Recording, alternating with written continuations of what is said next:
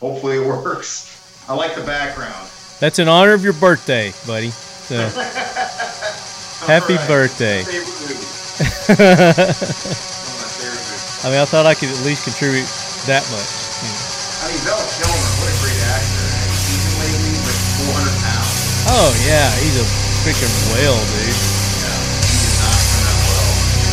And I think the conventions are going to start happening again. The NRA coming up. Are you going to that? Yes, sir. We're set up at the Keltec booth. Yeah, I think we're going to go. We're going to talk to my law partner. You should go. I love going to the NRA convention. I've been going since it was in Phoenix, and it's never been back to Phoenix since. I'm quite surprised. Yeah, Phoenix is a great place. That was a great town. I wonder if it was just, it's not really hard to get to either from the airport, right? It's pretty easy to get hot. around. Yeah. It's definitely hot. Hey, did you get anything from ASP yet? I did, and I apologize to you, and I haven't apologized to ASP yet because I just haven't had a chance to film with their products. No, that's fine. I got their, it's 2000 lumen light. I forget what it's called.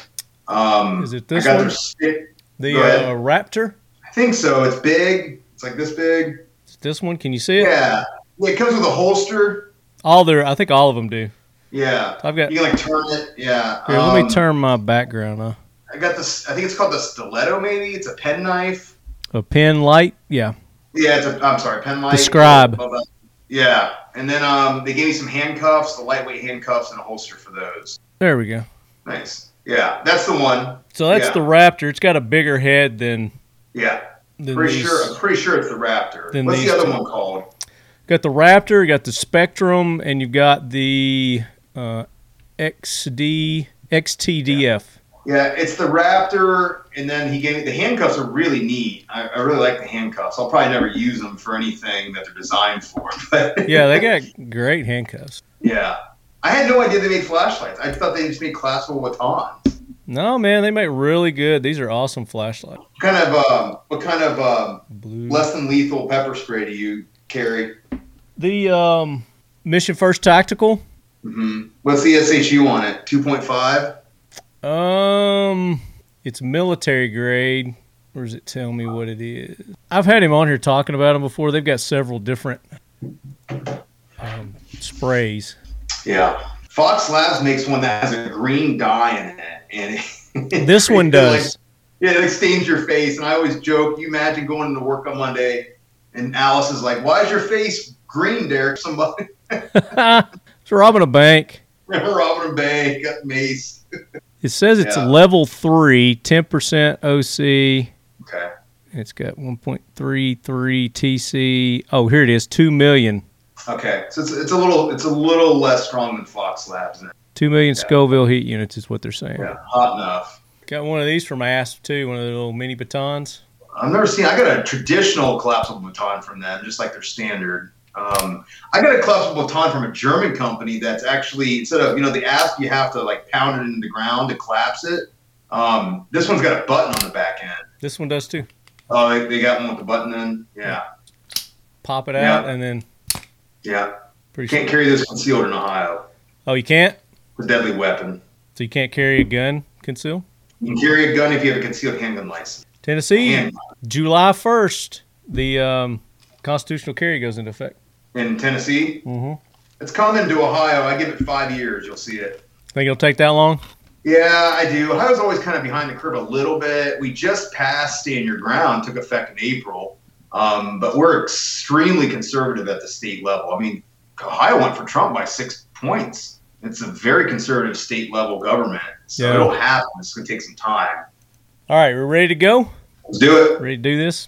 All right, lead heads. We are back with the 400th episode of the Talking Lead podcast. Woohoo! 400 episodes going on 10 years, bringing you the Leadhead Brigade, leducating the uneducated since 2012. Talking Lead. That's us. And we got some good leducation this episode. I thought this would be a good time to get updated on the latest in all the gun law proposals that are going around and at the top of everybody's discussions right now. So I thought we'd just go ahead and get an expert on here. And we're going to welcome back our good buddy Derek DeBross with Munitions Law Group. Derek, welcome back. I appreciate it, Marty. Thanks for having me. Enjoy being on your show, and I just enjoy looking at all your toys you have behind you. I enjoy playing with all my toys. I just can't find the time these days. Yeah. But, hopefully we get to keep our toys, and that's what we've got you on today, is maybe to help maybe calm some nerves a little bit, give some people some fuel on how they can combat this, what they need to do. But the main thing is education. Let's educate them on these proposed gun laws. The top one being the braces. The ATF has set out that new guideline policy. They're basically trying to redefine what a rifle is, too. So we're going to talk about that. California had another milestone in California. The Judge Benitez, Roger Benitez, has come through again, and he's ruled that their gun ban is unconstitutional there. I mean, he's done some other things in the past with the magazines. And, I mean, we see where that's led. They still can't have those yet because they put a stay on that ruling, and they're arguing it, they're debating it, and that's the same thing that they've done with this. So maybe you can educate us on that when we start talking about that. Also, is why he would allow that to begin with. Is if he's ruling that it's unconstitutional, then to me it sounds like it should be unconstitutional, and they should just lay the law down. But we're going to talk about that. Okay. The appointee to the ATF, the David Chipman douche, I'll call him. We'll talk about that a little bit, and then we'll touch on some other things too. Our last episode, there were some things going on in New York, so if we've got updates on that, we'll talk about that. But yeah, man, just wanted to get everybody get their summer under control so they know which direction to head and how to stay in the fight. And that's what we're going to talk about today. And we're able to do this for 10 years, 400 episodes through the sponsors of the Talking Lead podcast. So make sure you go and show all our sponsors some love. And you do that by going and buying their products and letting them know that you heard about them here on Talking Lead. Mission First Tactical. They've got a slew of different products at Mission First Tactical. You've seen me pimp out their what they call dump trays. So, with your dumping your pockets out at the end of the night on your nightstand, you put this stuff on there. But I've been using these as armorer's trays. So I've been putting my parts in there, my bolt carriers and pins and greasy, nasty parts, and it cleans up really well. So they're very durable, ink injected with the logos that they have on there, and they've got a variety of different logos that you can get. If you want our logos, I think they've got like the standard logo. These are some custom ones that I had done. But if you want our logos, just let them know that you want the Talking Lead logos on there. They've got them. They can put them on there. If you want the Leadhead Brigade, you want our standard custom logo, they can do all that. Check them out, Mission First Tactical. Derek and I were talking a little bit before. We were talking about pepper spray, and Mission First Tactical has pepper spray as well. They've got several different delivery methods that you can get these in, different sizes, different shapes for different purposes. And this one is what did we say? It was 2 million Scovilles? I believe that's right. Yeah, that's what you looked up. Yeah, they're rapid strike spray right here. It's just real easy. Flips up, hit the button. And what's good about these, too, is they've got practice ones, too. So if you're new to the pepper spray world, you can get their practice ones where they just have water in them. And then you can practice so you can get a feel of how it's going to interact with your environment. So windy environment, you can practice in that so you'll know not to be standing downwind when you're spraying somebody. But check those out, Mission First Tactical. And then, of course, their furniture, what they're famous for are their holsters and their AR furniture. And you can see several of my guns back here have their furniture, their butt stocks, their hand guards. This is one of the butt stocks here. It's their minimalist. It's an aluminum minimalist. And what you guys are normally used to are their the plastic. I don't know, so they're not plastic. What do you call that? The whatever this stuff, this strong material. Polymer, thank you. It starts with a P. So polymer. But this is an aluminum one. So You get that nice metal feel, but it's light. It's super lightweight. It's as light, if not lighter, than their polymer butt stocks. And I've really been enjoying this one. I put it on that 7.62 by 3.9 AR build that I did that Brian Keeney hates so much that he cussed me out over. But really enjoy that. So if you're into home builds or you just want to change the look of your AR, check them out, missionfirsttactical.com. And you use the code LEADHEAD, and you're going to get 20% off. But make sure you're using those codes because that's how they know that you've been hearing about us or hearing about them on the show. And, of course, if you're getting our logo stuff, they're going to know that too. Mission First Tactical. Then we were talking a little bit off air too about the NRA coming in September to Houston. We're looking forward to that. And Kel-Tec has made it possible for us to be there. We're going to be at Kel-Tec's booth. They're going to be the official lead quarters of the 2021 NRA in Houston. So we're looking forward to that.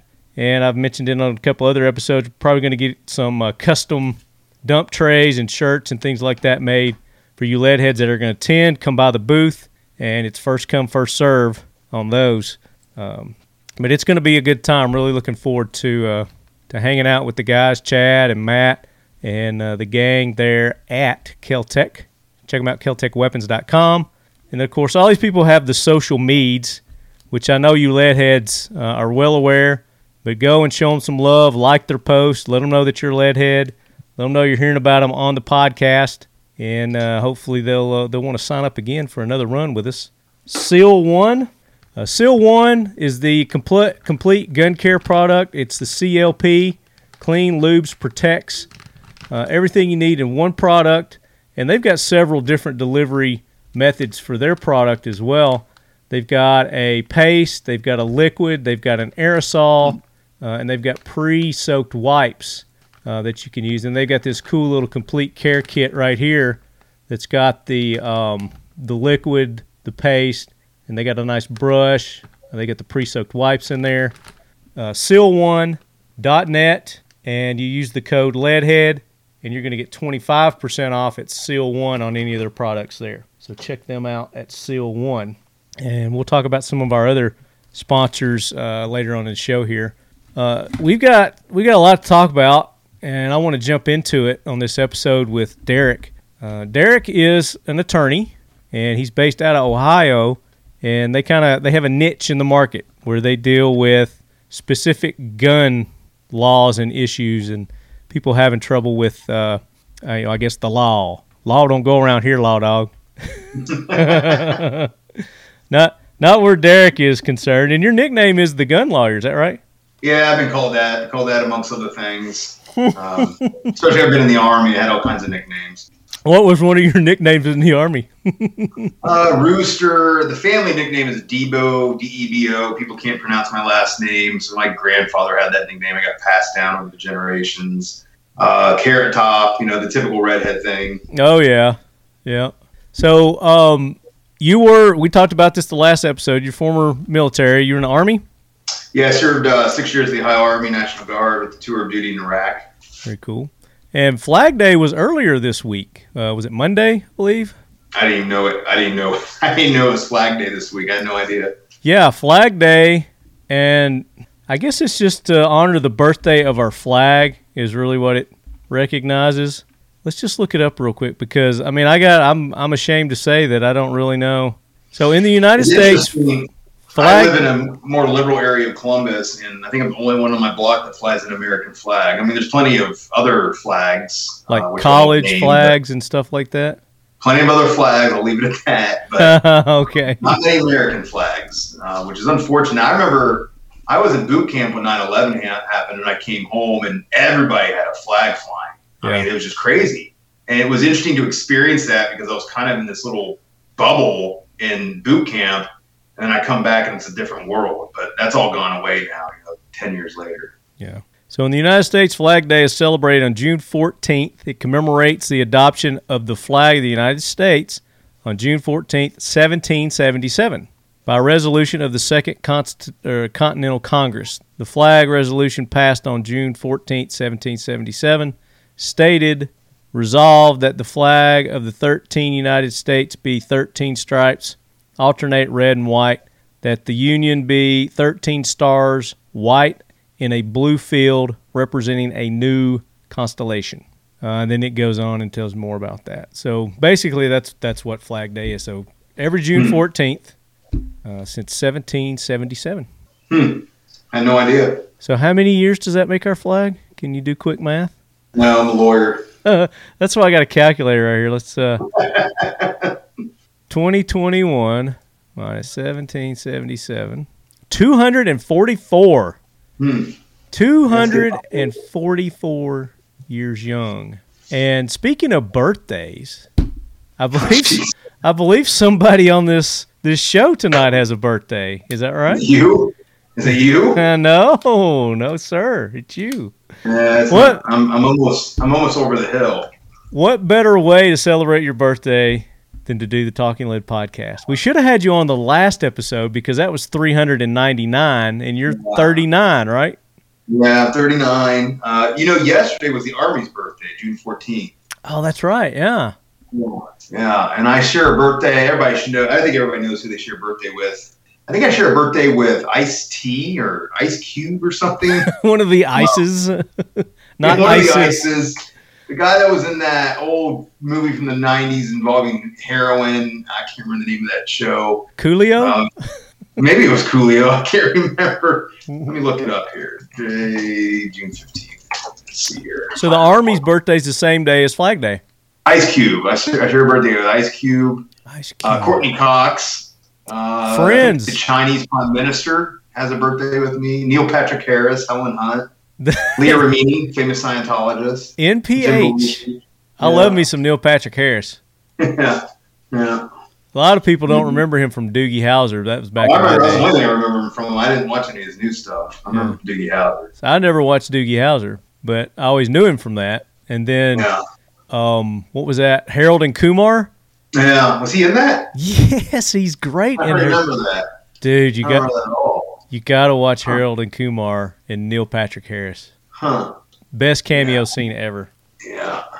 Nobody else is really famous that I would want to mention. But yeah, today's my birthday. I'm 39 years old. I got a year left of being young. Hey, kid, I hear it's your birthday. So, Leadheads, go and wish Derek a happy birthday. You can go to his social medias. What's your handle on the Instagrams? I think it's just Munitions Group. I have somebody else that manages it for me, but I think it's just Munitions Group. We're more active on YouTube. We have a pretty prolific page there, and fairly active on Facebook. I haven't been on that in a while. I've been so busy with everything, but I don't do Twitter, just so you guys know. Yeah, not a Twitter fan. Yeah, not either. I do stuff whenever I post to Instagram, it'll automatically post to Twitter. Right. So I don't. Yeah. So I don't really. I have no interaction with Twitter, but it is Munitions Group. It's MUNITIONSGROUP. The gun lawyer, you could also type that in, and he comes up. It may come up. I think there's another gun lawyer out west that uses that handle for Instagram. I can't remember. Instagram is funny for lawyers, though, right? Because you can't really take a picture of the wall. It's kind of it's difficult sometimes. Well, you can. It's just a book. I guess I could. Yeah. We try to make it interesting, but who wants to follow a lawyer on Instagram? It's difficult, but we do have a presence there. It's relatively small, but. YouTube is really where we have most of our social media, and Facebook it was fairly prolific as well. And then on YouTube, it's Munitions Law Group. Just Munitions Group. Munitions Group. Okay. Yeah. And they've got a star for a logo, circle and a star. It's black and like the Dallas Cowboys or. Well, I was gonna say that, but I didn't know if that would offend you or not. So. Not the Third Army. Who uses the star of the Army? I can't remember. The Army is your military star with a circle around it. Yeah, you check it out. We like it. I like the brand. Yeah, the Army. On the Jeeps. You see in the old movies on the Jeeps? Exactly. That's exactly what it looks like. Yeah. Is that where it came from? Is that the idea? Our graphic designer came up with it. We gave him ideas. I said something a little bit military, but not too military, and he came up with it, and he does an amazing job. And we stuck with it. So very cool. I'm gonna turn that off. So I told you I've got company coming in this week. Yeah. What are you guys doing? So my buddy Chris Brooks from Buck Knives is going to be in town, and he's in town for business. I can't say what. And then our buddy Bill Doe T. Baggins, as they know him on the show, He's with the Federal Law Enforcement Officers Association. He's been on the show several times. You lead heads know Bill, you know Chris. They both been on. And I mean, there's no telling what we're going to do. They're coming down. We're going to hang out. We might do a show, might record a show. But I'm definitely going to take them to Royal Range in Nashville. It's a 5-star range there in Nashville. If you've never been, Derek, next time you come down, I'll take you. It's a country club. It's exactly what it is. It's really nice. They've got some of the nicest indoor shooting that you will ever do, and the most knowledgeable staff that you'll ever run into. Art does a really good job running that place. He's turned it around. I think it's been under like 3 or 4 different owners, and then when Art took it over, he really turned it into something. If you're looking at pictures of it now, if you're looking to get married, if you're going to do a bachelor party or a bachelorette party, great place to go have one of those. Yeah, I see that's on their website. It's an old movie theater? It's an old movie theater. They converted into a gun retail and range. It's super nice. There's a nice country club in Central Ohio called Blackwing Shooting Center that's super nice. It's kind of like this that I like going to as well. Yeah. So you can shoot full auto there, anything all the way up to 50 BMGs. They've got the Barretts there that you can wail away on if you want to pop off like $10 a round or something. Go right ahead. They have quite a few lanes, it looks like, too. They do. They've got a lot. I don't know how many they've got, but they've got quite a few. Do first-rate training there. They have well-known, international, national-known trainers that come in and hold classes there. We've done some of our classes there, some collaborations with some of the nation's top trainers. That looks really nice. I definitely have to check that out. Oh, yeah, definitely. We'll take you there. So we'll probably hit that. I'll take because neither one of them have been there, so I'll probably take them there. Take them to some of the restaurants, and of course, another personality that's on the show quite a bit. We call him Drew. He works with Century Arms. Drew's in the area, so we'll probably go out with Drew and go get some good wings and barbecue somewhere. It's gonna be a good Just time. Just avoid the Jack Daniels. I'm not a fan of Jack Daniels. I'm probably gonna get a lot of haters for that, but. Not a whiskey fan. I much prefer Kentucky bourbon. You know, that's why there's more than one. That's why there's more than one brand. I love Jack Daniels. Jack Daniels is, everybody I've ever met who's from Tennessee loves Jack Daniels. Well, that's not the case. Not everybody does. So everybody I've met from Nashville or from Tennessee loves Jack Daniels. Not a fan. I have a friend who's actually part of their club. I guess you can get invited Squires to Club. Club. Yeah, and you own like a square inch of land. I'm a member. Yeah. Yeah. Of course you are. Well, it was my dad. My dad was a member, and then when he passed away, I inherited his 1 square inch of of land or whatever it is. I think there's an actual deed, isn't it? They actually give you a deed. You know what? There is. If you'll wait 1 second, I'll go get it and I'll show it to you. Sure, I'll see it. I got it right here. Yeah. Hold on. Keep talking to the lead heads. I don't think they want to hear me talk. I usually get paid to talk. All right. Just sitting on the floor. It's sitting right there. Why is it on the floor in an envelope? Amongst all the other crap. I inherited this from my father. Here it's on the floor. It's in a nice organized spot, though. So this is the original package that it came in, too. Oh, wow. That's probably worth something, just the packaging. Yeah, so it says Tennessee Squire. Gotta put my damn glasses on. Getting old sucks, Derek. Not 39 anymore, are you?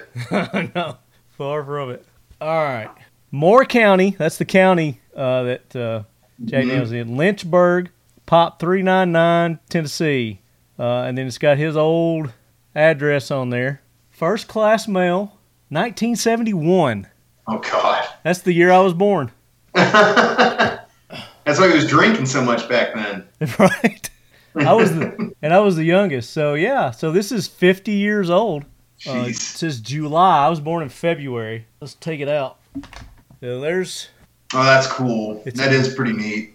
Nice, heavy, thick cardboard deed. It's an actual deed. Do you get do you get to do barrel tastings, or what do you get for that? I have no idea. You get barrel tastings, or you get to buy certain types of select barrels or something. There's some sort of privilege, yeah. But it says Tennessee Squire. It is hereby warranted that the above title be rightfully awarded to my dad. That said part of your party's of the first part for, in consideration, said party of the second parts avowed and generally, you know what, you interpret all this for us. Express loyalty to and devotion for Jack Daniel's charcoal mellowed whiskey and other valuable considerations rendered by the said party of the second part, the receipt of which is hereby acknowledged, does by these presents grant, convey, and confirm unto the said party of the second part the above title and rights of land pertaining to said title. And then it's got D.E. Motlow Reagan something. I don't know. Can't read that name. July 9th. I did understand that. I understood all that. So it says the following real estate situated in the county of Moore, and more particularly plot, blah, blah, blah. So it's got a plot number, dated June 1st, 1955. Wow. And being part of the land conveyed in deed book is the book and page. Near the hollow, the site still used for charcoal mellowing Tennessee whiskey, drop by drop, to have and to hold the same together with all rights and appurtenances to the same belonging unto said party and to the heirs and assigns of such party forever. Yeah, perpetual. Then D.E. Motlow, Jack Daniel Distillery. So I guess D.E. Motlow was the president. Yeah, back in those days. Yeah. That reads like a real deed. There was consideration, which was, him drinking the whiskey or whatever it said in exchange for the land. Yeah. That's what interesting. That's pretty neat. That's a piece of family history right there. Oh, wait, there's something. This is my golden ticket. It says I own Jack Daniels. My wife, for my birthday, I got my present today. I got a real copper flask. Oh, sweet. Made of real copper. Yeah, it's pretty neat. Yeah, so this is another piece of documentation. Can you see that? That's pretty cool. Yeah, that's pretty cool. That's neat. That's like really that's typed. Old typewriter. Yeah, that's typewriter. Yeah. This is the oldest registered distillery in the USA. Established 1866, Jack Daniel Distillery. Lim Motlow Prop Incorporated, distillers and bottlers of the famous Jack Daniel's whiskey. It's got my dad's name on there. It says, Dear Mr. Holder, Mr. John J. Ash has asked that we add you to our Tennessee Squire Association. We are delighted. This little organization was formed several years ago and is made up of prominent people in business, the professions, entertainment, etc., who have been friends of our distillery and have enjoyed our product. Enclosed are your official credentials, making you a full-fledged Tennessee Squire. There's no obligation whatsoever on your part, nor any attempt made by our company to use the good names of our squires in any way. It is just our feeling that too little time is spent in this day and age enjoying the friendship of others. Ain't that the truth? The Tennessee Squire Association is our small attempt to speak up. Mr. Holder, should you be traveling through Lynchburg, do drop by and see us. We would consider it a privilege to show you through our distillery. Sincerely, Winston E. Smith, President. I wonder how many people remember. Winston E. Smith? No, I wonder how many members there are. Oh, how many members? Yeah, I don't know. Yeah. I'm sure there's probably some sort of a registry. And there's their phone number. Their phone number's still good. No email address. In that day and age, right? In the 1970s. 1970, July 9th. So February, March, April, May, June, July. So I was like just a little over 4 months old. So get this. I just looked it up. To become a squire, you got to love Jack Daniels, and you have to be nominated by a current squire who, this is interesting, can only nominate one person in their entire lifetime. Oh, wow. That's cool. So that gentleman who recommended your father, that was his only referral. The only one he ever got. I wonder who your father recommended. I don't know. What if they have that on record? You should find out. You should write them and see if they know. Hell, I'll just drive down there. It's just down the road for me. Yeah, do that. See if they know. You go meet the guy or person or whoever. Hell yeah. I like being member. Huh? Who are you going to recommend? You got to recommend me. Well, hey, you don't like Jack Daniels, though. I don't like Jack Daniels, so I fail. So there you go, Leadheads. I am auctioning off my nomination to the Tennessee Squires Club. to the highest bidder. That's interesting. I didn't know that. I still think it's fascinating, the history behind it. Yeah, absolutely. I'll have to do some more research. Maybe I'll do an episode on it. One episode. You should. Yeah.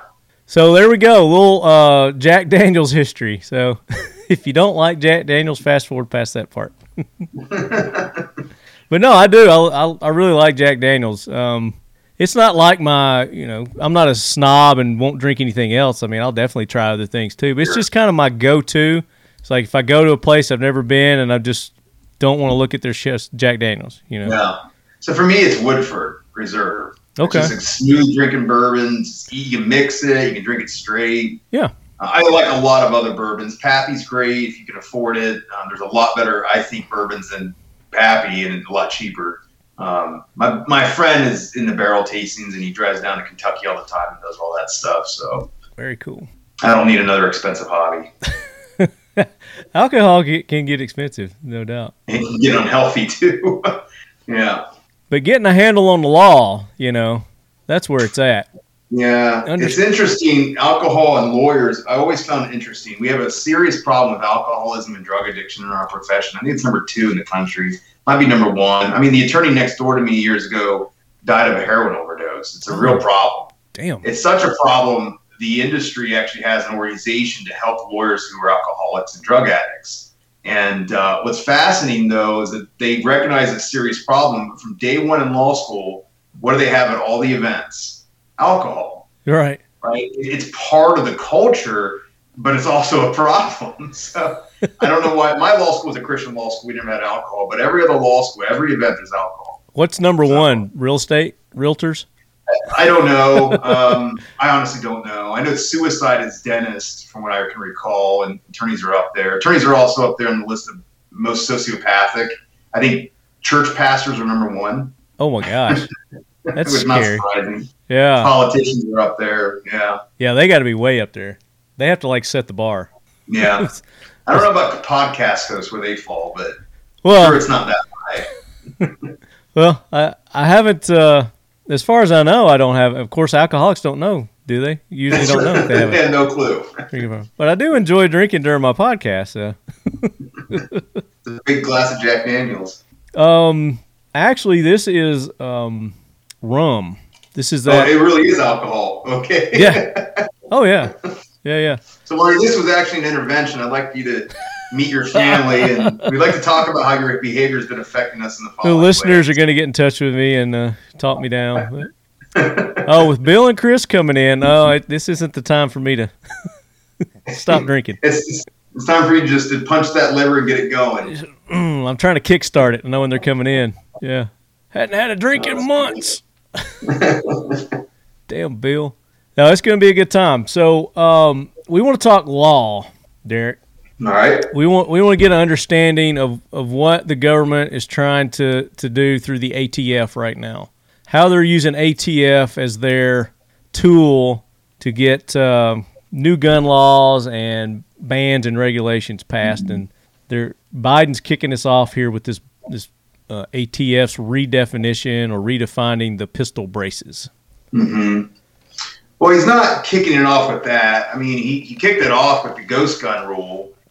We knew this was coming when he publicly said, "Hey, I'm directing the ATF to come out with 2 new rules. One dealing with what he calls ghost guns, or what the industry commonly refers to as 80% receivers, or blanks, or whatever you want to call it."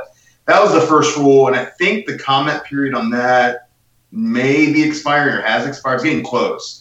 And then the brace rule, he directed them to come out within 60 days. The first one was within 30 days, if I remember correctly. And we knew it was coming. They leaked a similar rule back in, I want to say, November. You may recall that. You may not. There was a proposed rule in November that came out. And that rule, actually, believe it or not, liked it better. They weren't going to charge you the tax if you registered your braced gun. Mm-hmm. So the new rule, there's no exception. So if you have 13 armed braced guns and you want to register them in the NFA registry as SBRs, you got to pay $2,600 because 13 times $200, right? Whatever the number might be. So you have to pay the tax still, which I find just constitutionally offensive, to be quite honest. But it is what it is. ATF's position has always been, so they say, that we've never said that you put a brace on your gun that doesn't make it an SBR. We look at it from what we commonly refer to in the law as a totality of the circumstances. So they're going to look at the weight, the length of pull. They're going to look at the type of magazine you're using, the optic. Is there a fore-end grip on it? All this nonsense. And they're going to make a determination as to whether or not it's an SBR. Now, SB Tactical is the inventor of this brace. I can't remember the founder's name. Forgive me if he's listening. But he legitimately designed it. He don't listen to my podcast.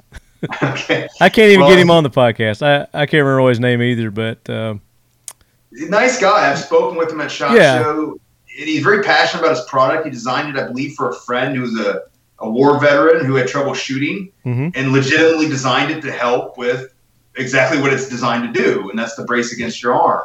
Right. Obviously, people in the industry don't use it that way, just like people in every industry don't necessarily use products that are designed for a certain purpose for that purpose. But nevertheless, so ATF came out with this notice of proposed rulemaking. It was leaked in November that basically said, hey, here are some things we look at. You know, they didn't have any there was no form, there was no formula, there's no point system. They just said, these are some of the things we look at. My office actually created a form that kind of made a point system, because I said we have to somehow compartmentalize, and we have to aggregate, and we have to distill this down in some sort of system. So we would look at clients' products and use that notice of proposed rule and say, well, it's likely going to be considered an SBR or it's not. But it was very unknown, right? It was very gray. Like, how in the hell is any normal consumer without a legal background going to be able to determine if this thing is going to cost them literally 10 years in prison, right? If you're caught with an unregistered NFA item, I believe the possible sentence is 10. It's either 5 or 10 years. It doesn't matter. It's and you lose your guns. Federal prison. What's that? And you lose your guns. You lose your gun rights for the rest of your life. There is no way, if you're a federal felon, absent a presidential pardon, to get your gun rights back. That is the only way to get your gun rights back. I can commit murder in the state of Ohio, and I'm eligible to get my gun rights back because it's a state offense. But at the federal level, if I get convicted of mail fraud, don't do a day in jail, I'm never going to get my gun rights back, because the president's not going to pardon me. He'll pardon all his crony friends, but not me. You know, I'm a nobody. So, you know, there's serious consequences to this, and I think the public doesn't understand that. You have moms and dads, you have business owners, you have the shopkeep down the street that own these things, and all of a sudden, with a stroke of a pen, they're going to be subject to significant federal incarceration. Like, we need more criminals in our jails, right? This is absolutely asinine and absurd. And the law's antiquated, right? The whole NFA is antiquated. It was passed in 1934.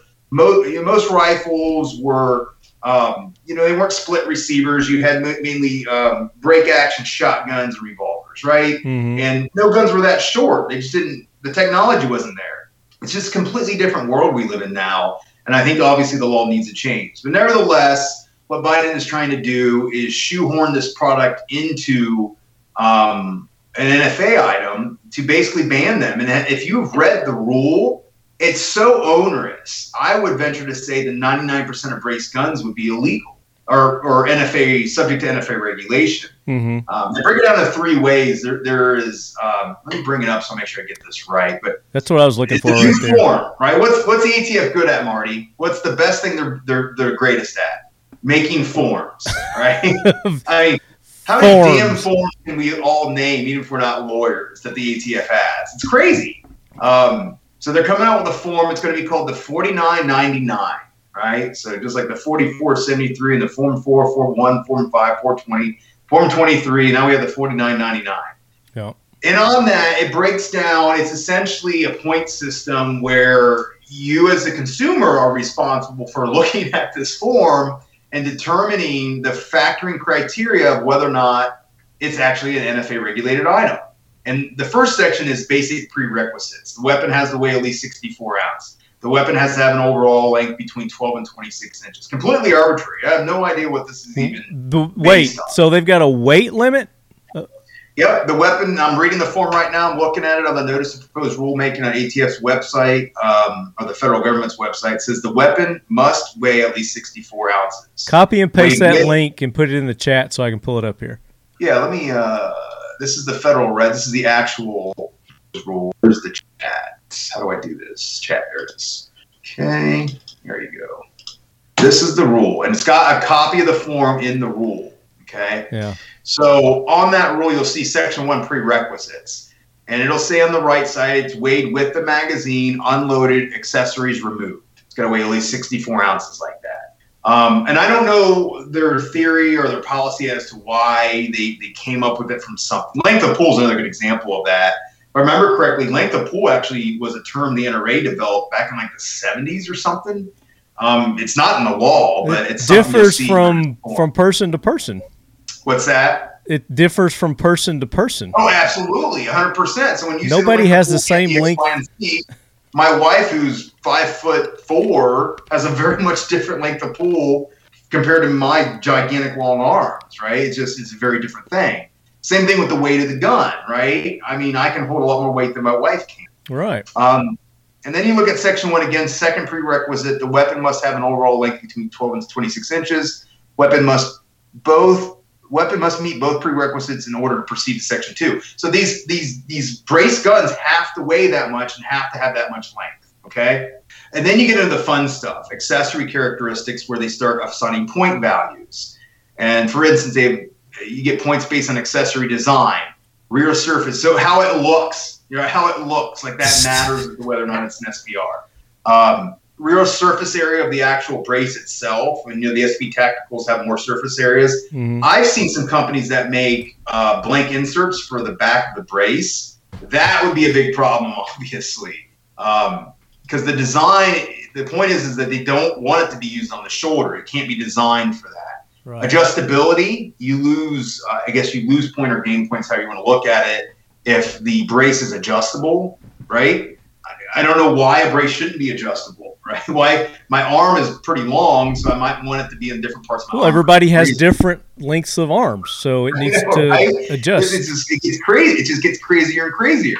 And remember, if you determine that your gun is going to be an NFA gun, which it will be when you look at this, you have to still pay the tax. You still have to get the gun engraved. So not only are you paying $200, you also got to pay whatever they're going to charge you $100 to engrave the gun at your local gunsmith or whoever does it. Like I did markings in Texas where I said mine.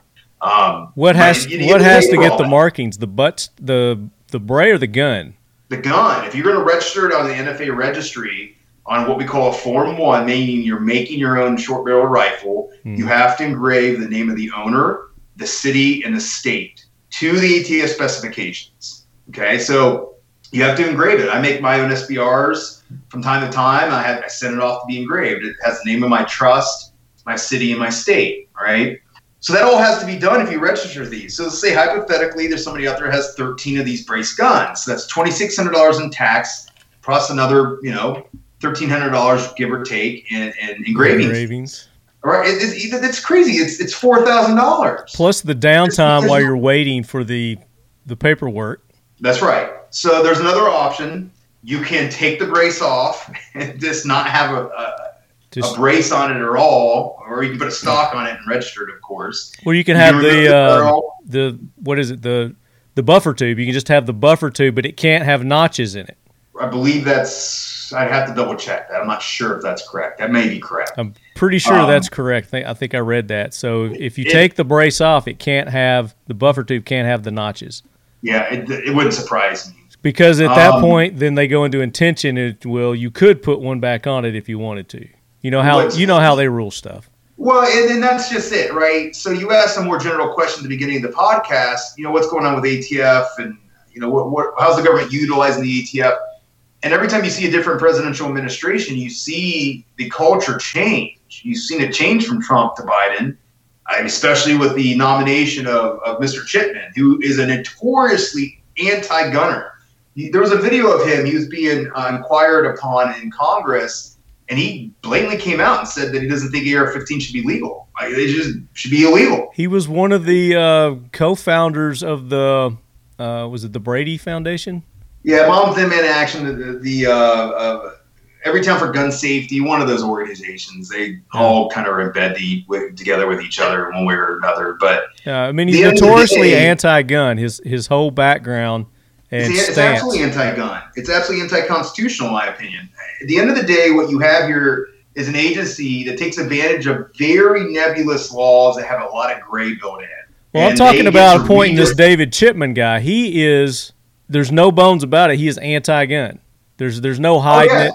You know, I don't think he's even denying it. He is completely anti-gun, and they're wanting to appoint him to the ATF, this government entity that determines what's legal and what's not legal. I mean, they don't make the laws, but they make suggestions that then lawmakers go and, based on their suggestions, form their laws on.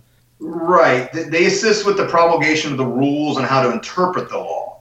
Yeah. And that's the problem. They are assigned this authority that completely changes how the law has been enforced for years and years and years. You've seen it with the bump stock ban. Now, look, I'm not saying bump stock are these great inventions that should be, in every household. But it doesn't matter. Doesn't matter. It doesn't matter. That's exactly right, because they were absolutely not machine guns. And all of a sudden, because something tragic happened, we're just going to say the law means something different. That's called a lack of absolute truth. And we need absolute truth in the law, or else do you know you're breaking the law, right? Mm-hmm. And this is why we have a Congress to pass new laws. And if they can't get them passed, well, maybe there's a reason why they can't be passed. Well, speaking of the bump stock, wasn't that overturned? I think it's still currently being litigated. I believe as to one of the plaintiffs, it would stay, meaning it's not going to be enforced against that person until the litigation resolves itself. I have not heard that litigation has resolved itself. Okay. So last I heard, I believe the rule still stands. Yeah, the Ninth Circuit Court deemed it unconstitutional. We did? Yeah. Okay. So that only applies to the Ninth Circuit then. It doesn't necessarily apply countrywide. Sure.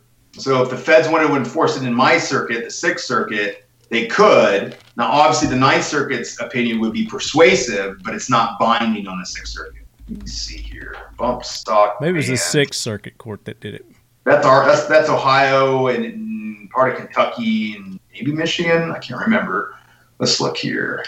Let's find out. I'm curious. Federal Appeals Court tosses out challenge to bump stock ban. This is 3 weeks ago. There you go. Yeah. It says they tossed out the challenge to it. Oh, the challenge. Right. So let me read real quick. This is on the Hill. Federal Appeals Court Thursday tossed out a challenge to the federal ban on bump stock devices that allow weapons to fire at a more rapid pace. Fourth U.S. Circuit Court of Appeals ruled that Daniel Patrick, the gunner who brought the case, did not have standing. So they ruled on a procedural matter, I guess. But I think there was a few of them. 10th Circuit Court reverses course, lets decision on bump stock ban. Yeah, so I still think it's kind of working its way through the courts, but I don't think we're having any giant luck where there's just this great decision. But it's not. No, but it's not dead. They're still fighting it. I believe that's correct. I do believe that's correct. But it's just tied up in a bunch of lawsuits. But until then, that ruling is still there. You can't. Oh, yeah. And if the Supreme Court doesn't take it, then where are you at? I mean, you have just a patchwork of conflicting laws. It might be legal in one jurisdiction and not legal in another, right? Right. So it's problematic. But back to the brace, if you pull up the actual form, you can follow along and just kind of read some of this nonsense on what they're going to look at. And then it gets into Section 3. I've kind of covered briefly Section 2, and it goes to the configuration of the weapon, where it talks about length of pull, and it gives points depending on the length of pull, not the user. It should give points based on the user and their length of pull, right? It gives points based on attachment method, modifications and configuration, and peripheral accessories. You get 4 points if it's configured weighing more than 120 ounces. Presence of a bipod or monopod, 2 points. Presence of a sight scope with eye relief incompatible with one-handed fire, 4 points. And how many points does it take to make one I think 4? I looked at it the other day. I think it's 4 points. Let me look. It's hard to read this dang thing. It's completely ridiculous. It's just, and remember, you're supposed to figure this out, right? I mean, handguns have sights on them. Optics. Here, it's at the very bottom, Marty. It says a score of 4 points or more indicates a shorter fire design. So literally, the simple addition of a secondary grip, it's an SBR. That simple addition is enough to make it an SBR. Because it makes it more deadlier. More deadly. Because President Biden wants it, and the people who put him in the office want it. That's why. Let's be honest. Let's just be honest. They want to ban guns, and then they say they don't, but they do. We all know they do. It's one thing after another. Well, they're basically redefining what a rifle is, too. They're trying to redefine what a rifle is. Yeah, it's nuts. It's just nutty. And what can everybody do? You asked me that at the beginning of the class. Look, you have to make your comments heard. There's a comment period. I think it ends in 85 days. It just opened up, I think, on June 6th. You can do it by fax. You can do it by mail, or you can do it through their online portal. So you need to make your comments heard. People need to get their voices out there. The problem is when the rule passes, I don't see a Republican president rescinding it, because what's the political gain, right? I don't care what party you are. You make decisions based on the gain that affects you, right? You need some sort of benefit. I don't know what benefit they're going to get by overturning that rule. Once it's there, it's theirs, just in my opinion. Yeah. SB Tactical, I think, has a link. Yeah, so if you go to SB Tactical, of course, on their front page there, they've got a link. And if you're watching on the video, you just saw me go there. I clicked on that link, and then it brought you to it's basically their summary of what the proposed rule is. So they've got it summarized here, everything that Derek was just going over there. They've got the highlights dotted on there, impact of the proposed rule, and then there's a link as you go on down, Federal Register factoring criteria for the firearm with so link to comment. So if you click there, it takes you to the Federal Register. Yeah, I just sent you the link, the direct link to there. Okay. To the comment period. So in that page you're looking on, if you keep going down, you'll find, there it is, regulations.gov. You just passed it. Right here? Right there. That's how you can submit your comments. You can see it under the word addresses. There's 3 ways. Right here? Yeah. There it is. So you may submit comments identified by docket number ATF 2021R08 by any of the following methods. Federal e-rulemaking portal, and there's a link there. Follow the instructions for submitting comments.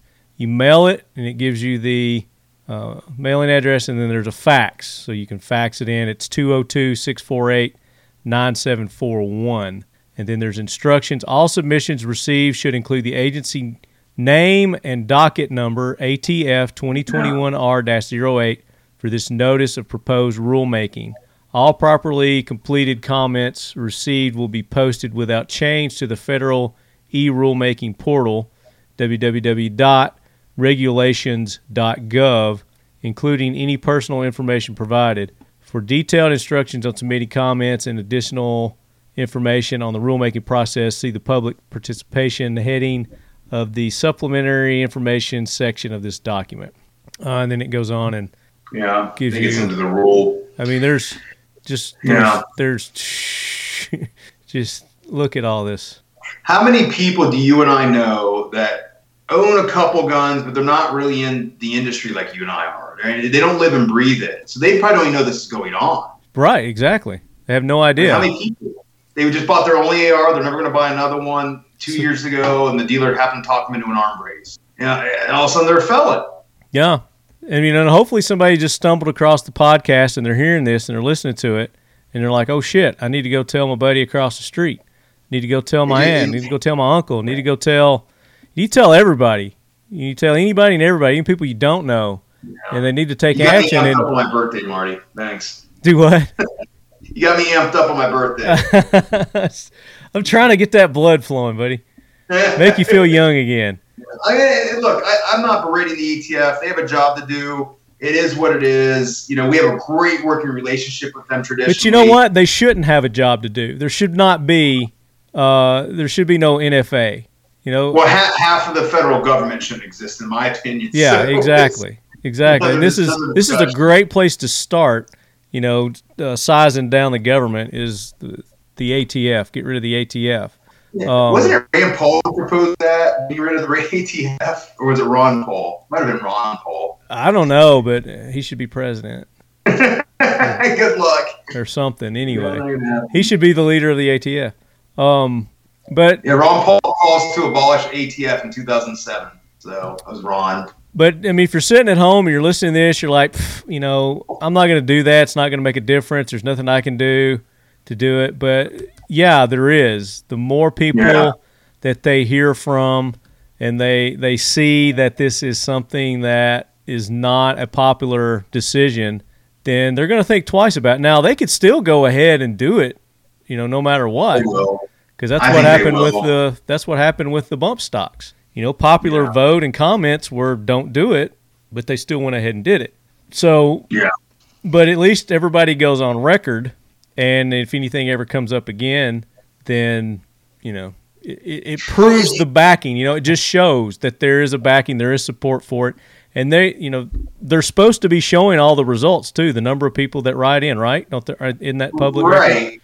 And even if your listeners don't have one, you have to understand that this is just one item. It's just going to be another item tomorrow. And when the hell did a brace become like this deadly instrument? When has that ever been like an issue where that's what led to massive deaths? When did a weapon under 16 inches become more deadly than a weapon over 16 inches? The shooter in Dayton, Ohio, I think, used a brace. But that's not why he was effective. At least that's what I would argue. He could have done that with a normal length mil-spec AR-15 just as easily. Yeah. Is what it is. I'm talking to the wall here. So right. Well, and it goes back to the bump stock too. Of course, their big springboard on that was the Las Vegas shooter. He used a bump stock, and before that, nobody really even heard of a bump. They're like, "What's a bump stock?" Right. And then the people in the community, like you and me, were like, "It's a gimmick. It's a novelty item. It's not something that I would ever want or use." But at the same time, I see where they're going with it. They take this, you give them an inch, they're going to take a mile. So even though I could care less about a bump stock, I still voiced my opinion and showed my opposition to it. And Marty, here's the thing. I've lived long enough. You lived long enough to know what the trajectory is. It's always something more. We give them this, they're going to want something more. We give them that, it's something more. And pretty soon they've eaten enough bites of the cake. There's no cake left for anybody. Yeah. So, and this gets back to what I was talking about earlier too, is so by using the ATF, they're kind of circumventing the laws, right? In layman's terms, there's legal jurisprudence on the authority that agencies and departments have. I mean, they're not allowed to write the law, but they write the rules on how the law is enforced and what it means and things like that.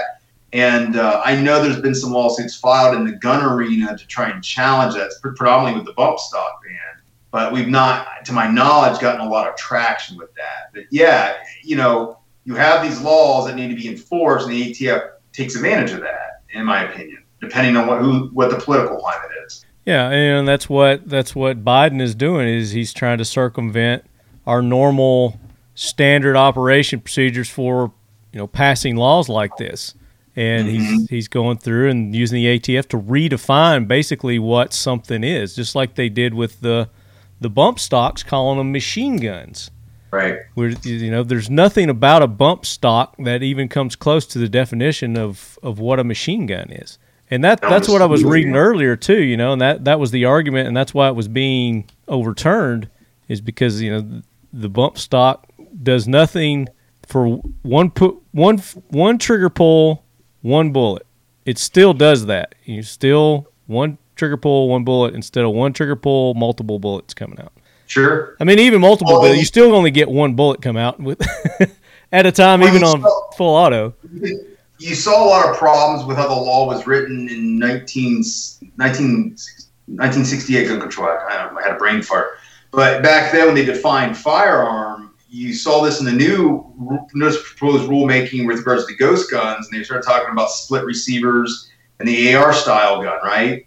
Because the way they define firearm, because not all the necessary components were housed in one receiver, the upper or the lower, neither was actually considered a firearm, right? You look at the definition, it has to include, I'm going to butcher this, it has to include the bolt or breech lock, the hammer, and there's another component. But in the AR, the bolt's in the upper and everything else is in the lower. There's actually a case about this that was cited by ATF. It's called the Roe case out of California, ROH. And forgive me if I get the facts wrong. I'm doing this from memory. But if I remember correctly, this gentleman would sell unfinished lower receivers. And basically they would come to his store and he said, put it in this machine and hit the red button. And voila, there's a gun. And they were prosecuting him for this, and his attorney very smartly said, that's not a gun. The bolt's not housed in it, and that doesn't meet the definition. And he won, right? So that scared the ATF because now AR-15s aren't guns at all, subject to any regulation. But that's how the ATF's always enforced ARs, because technology's advanced beyond the law. But that's Congress's job. That's what our tax dollars pay these assholes for, right? Is rewrite the law, make it conform to today's time if you want. Don't just make it up as you go on some political win. Actually have a debate about it. Let's do your job. Anyways, piss me off. Well, I'm sorry to do that on your birthday. And since you brought up California, yes, let's talk a little bit about the California ruling by Judge Benitez, Roger Benitez, Benitez. He is a senior United States District Judge on the United States Court of the Southern District of California. He was appointed by George W., and he has been a pain in California's ass for a while. And I guess his one before this was, we talked about it earlier, the magazines. Was it the magazine capacity?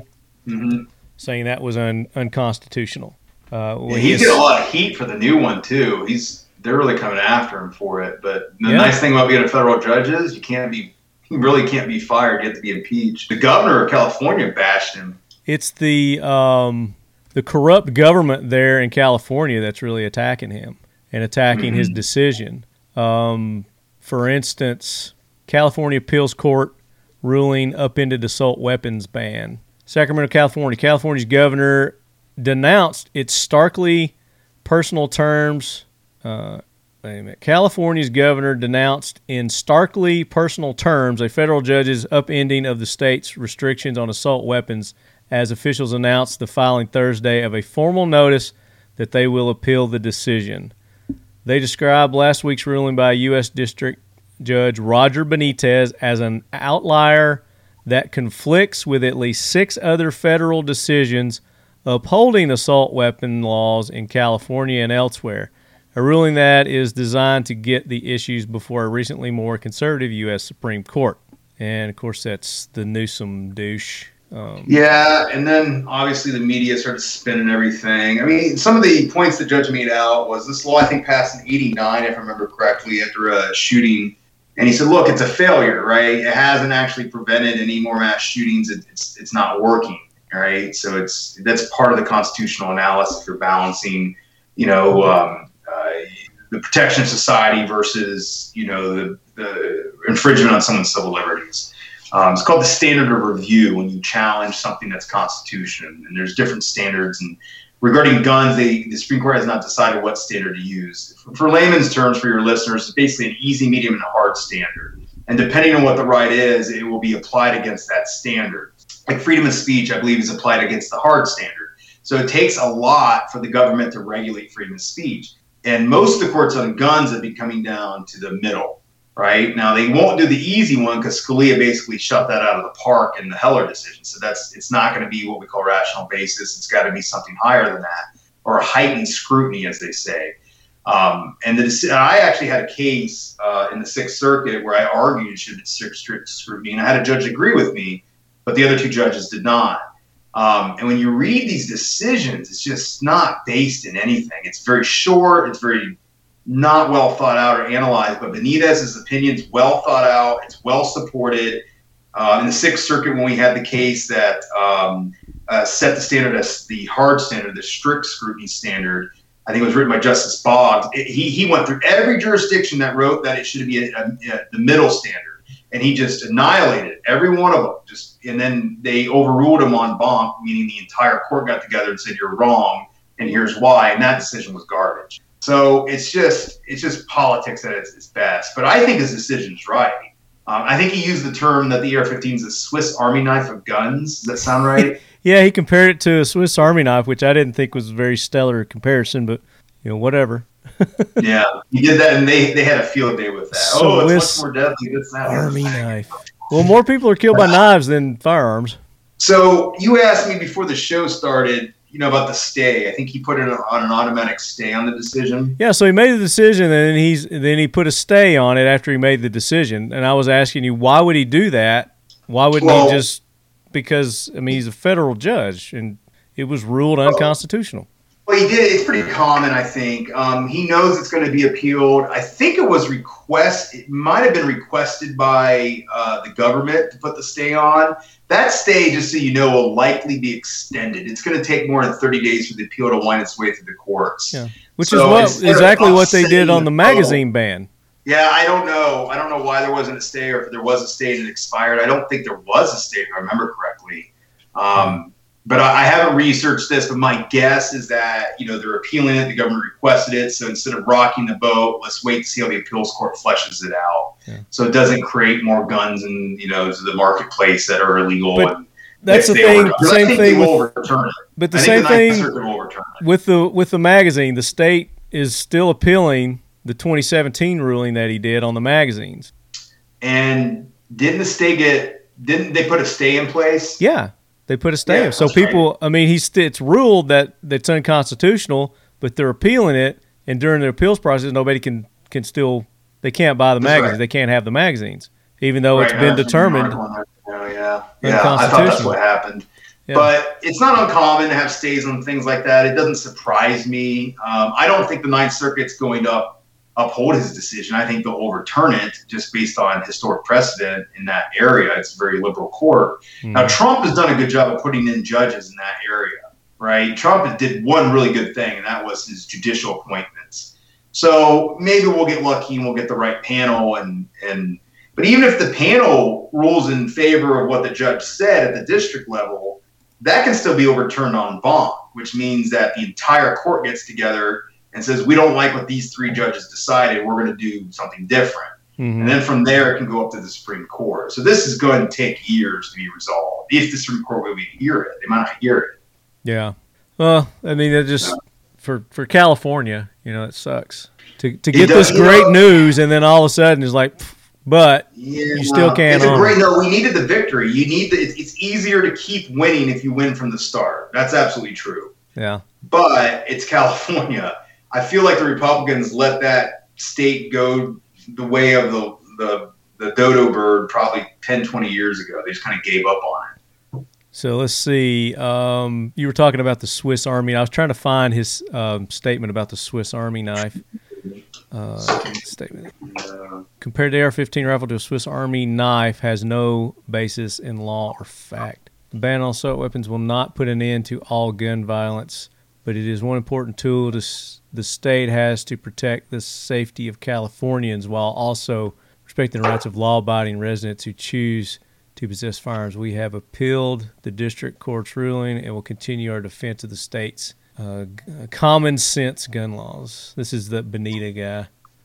Yeah, the Wall Street Journal said he stated to give them a chance to appeal, which is what I figured. Usually your appeal window is 30 days, so it's in line with the appeal window. And then the appeals court will take it over and go from there. But they keep stating that California's assault weapons ban has saved lives, which they have no facts to back that up with. It's they use statistics. They cherry pick, right? I mean, you can say, well, California. I think what they said, Marty, is California has lower deaths than the entire country. Well, you can't say that's directly the result of your ban. There's so many variables. Right? Yeah. I mean, you could name all kinds of variables. The culture's changed. I don't know. People became more Christian. I don't know. Whatever it might be, there's all kinds of different variables I think that could play a part in that. I think violent deaths worldwide have progressively gone down over the years. And you can't just say it's because of these laws. I just think that's just intellectually dishonest. Well, people are living longer, People live longer in general. That's because of science. I think it's because of many variables. They should outlaw science. I'm trying to find his Swiss Army. Oh, signs. You have any neighbors where you live that have the signs up front that just to let you know this is what I believe, and there's like 10 things listed? You ever seen those? No, and signs? Yeah, there's these yard signs. No, we don't allow those here. Say I believe in. We don't allow free speech here. Yeah, in this house we believe in science. We believe in equality, and I'm like, oh my God. Thank you for telling me. Like, I needed to know that. Right. I really could care less what you believe in.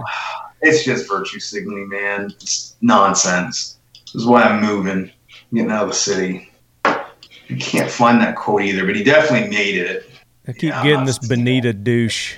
Well, good for him for standing up in an atmosphere that's not too friendly to him. Swiss Army knife or AR-15. Who is Roger Benitez? It's a good thing I had it.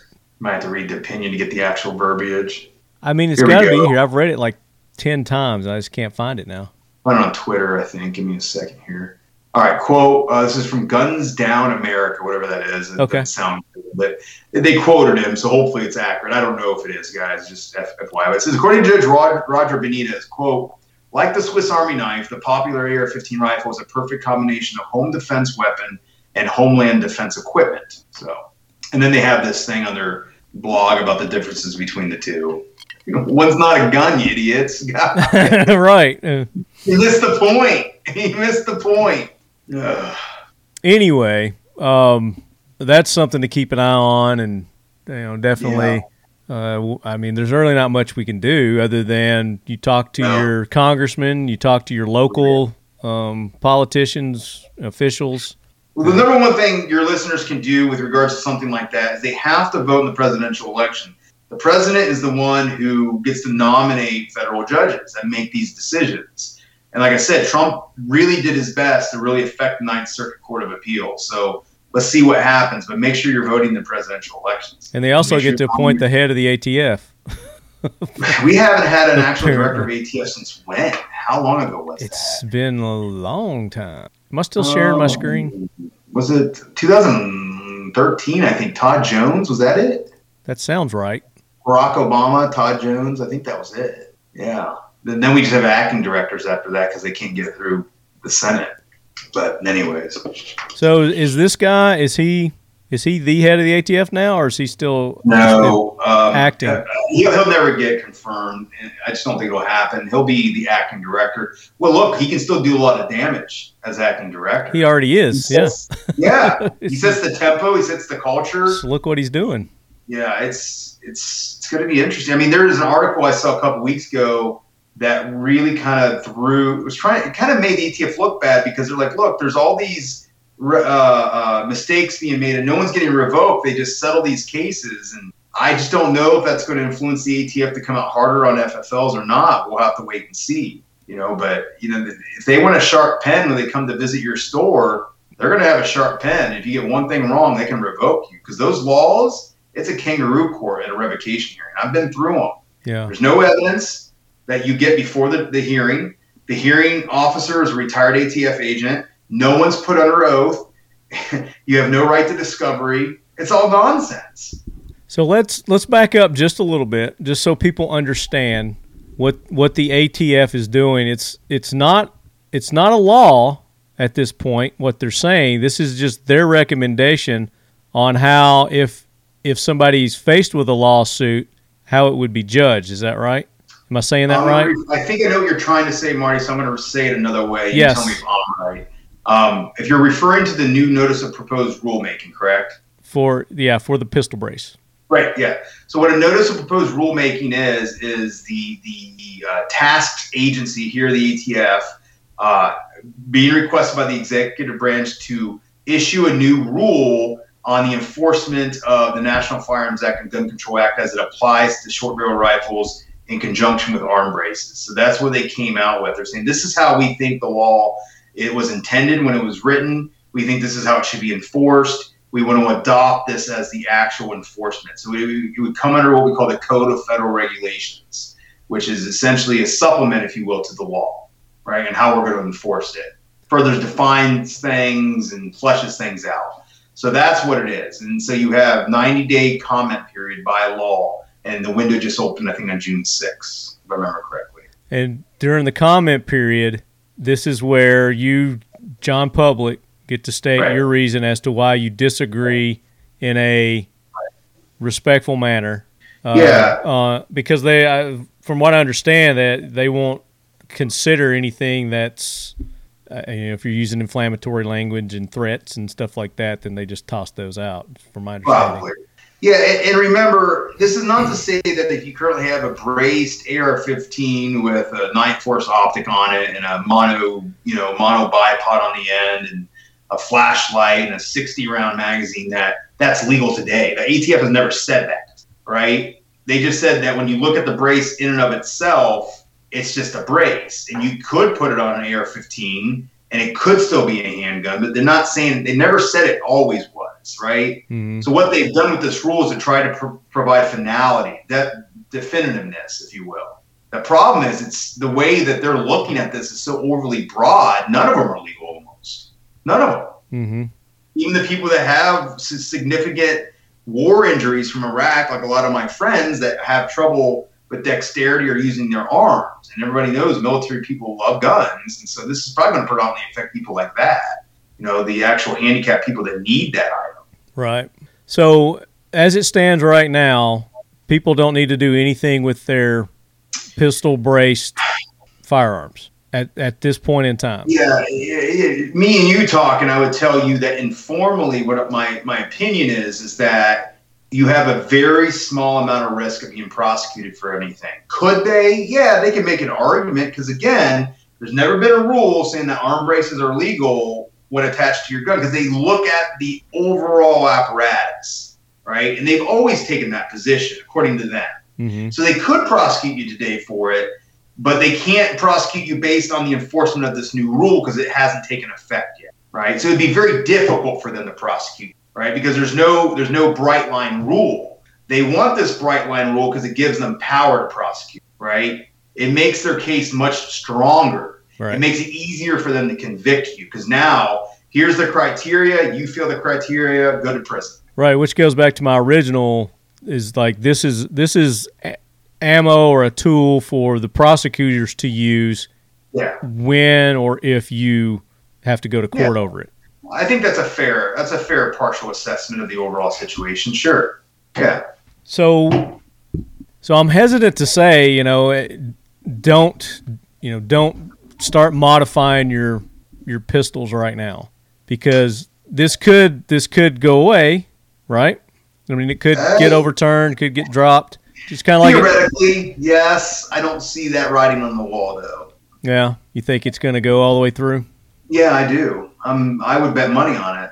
And then I really do. Millions of people are going to be felons overnight. So your options are going to be, let's say, if this goes through, you talked a little bit about them, but so your options would be to scale them down to the point criteria that they say, or remove the brace in a fashion that returns it back to a pistol. And and we're kind of in question right now whether that means you got to take your buffer tube off and get a pistol buffer tube, or not a pistol buffer tube, but yes, I don't know for certain. A smooth buffer tube, non-notched, or you turn your firearms in, you turn them over, basically confiscation. Yes, it's confiscation. You can do that. ATF will accept them. Yes.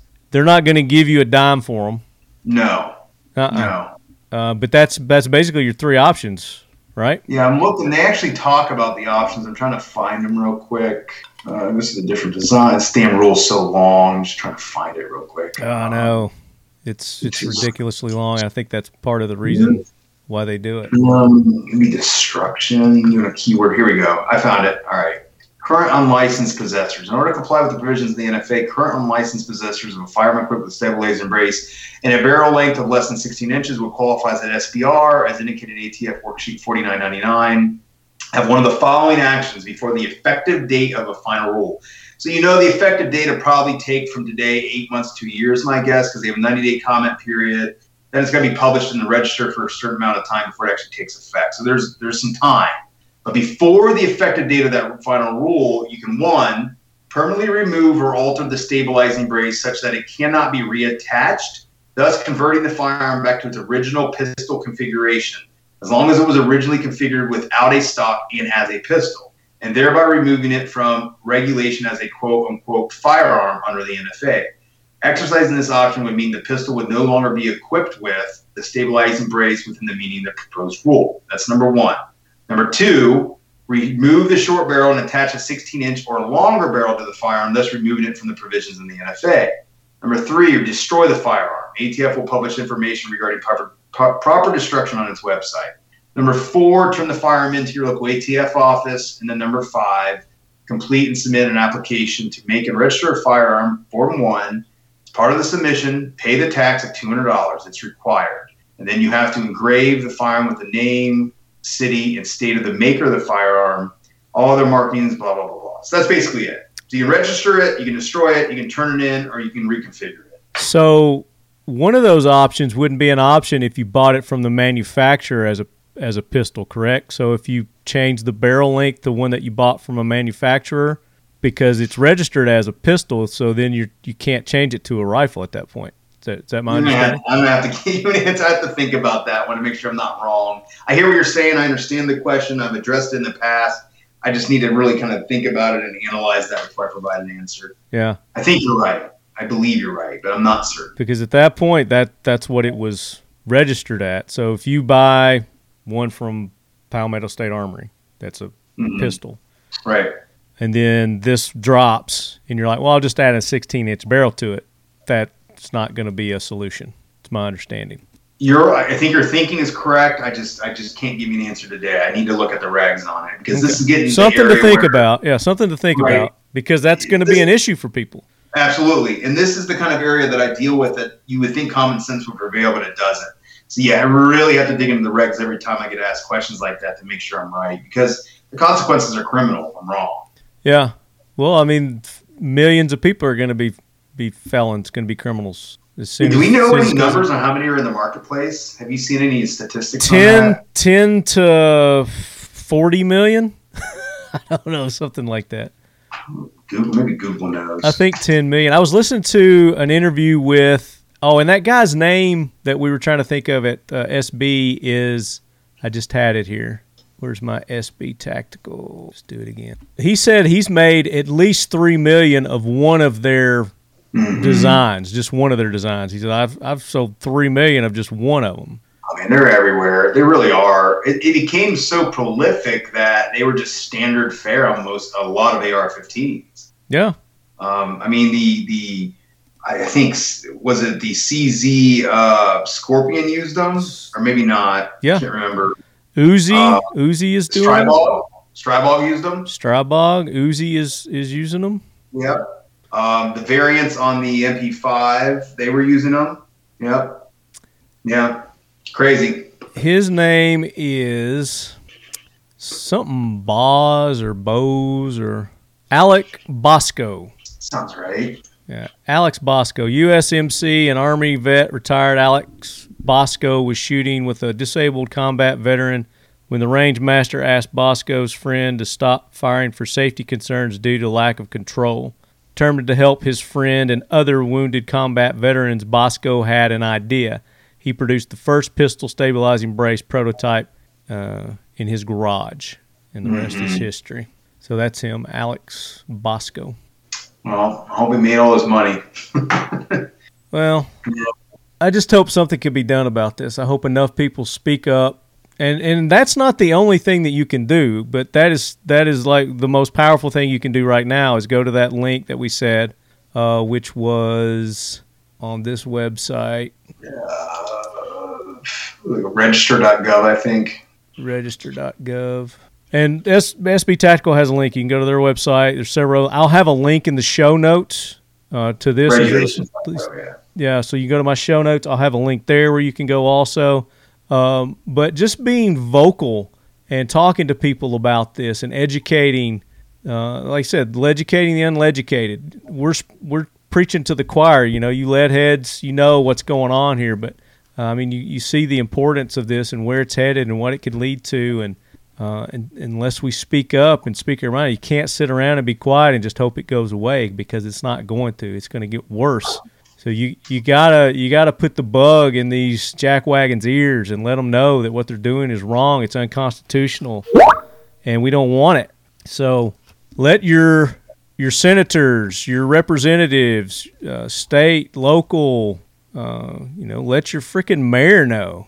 You just never know who's got somebody else's ear. So let everybody know where you stand on it, and do it in don't be a douchebag about it. Don't be abrasive about it. Just do it in a calm, educational, matter-of-fact manner.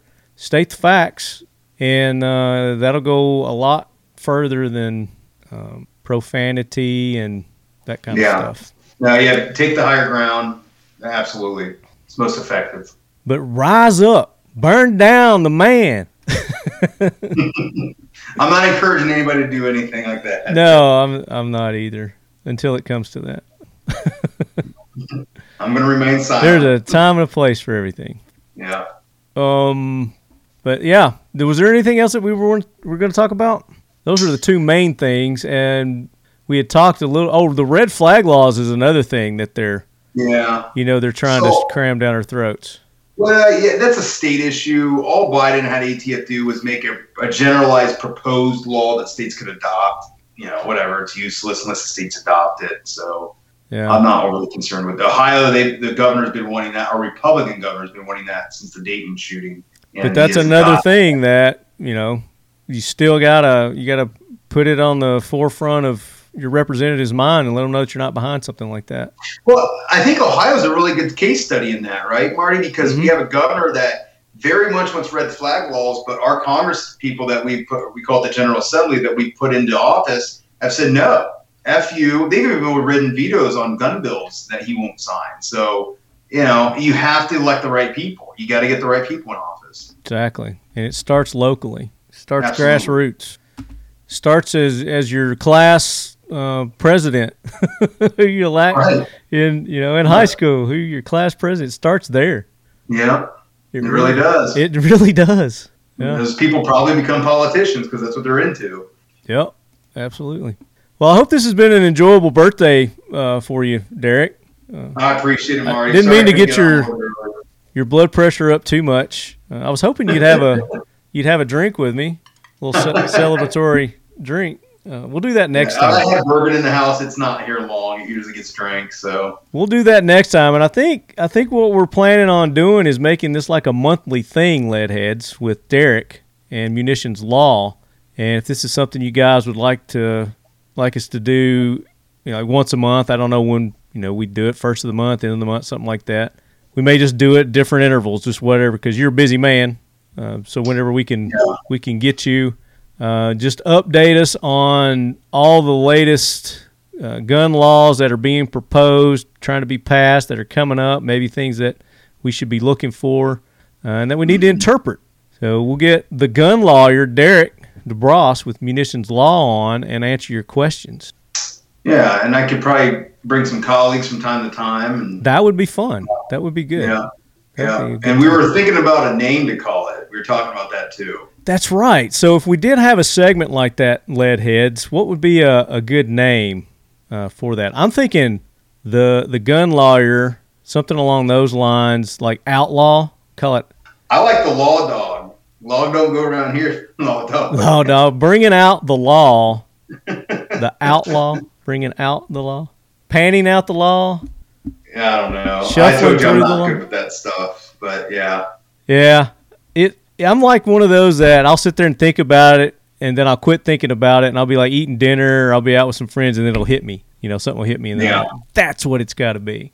Well, we should discuss the law over some bourbon next time. That might be a little more fun. I think that's what we need to do. But Leadheads, talkingled@gmail.com. Shoot me an email, and let me know your interest level in doing a legal segment, legal show with Derek, and asking, of course, taking your questions like we normally do, and then answering your questions.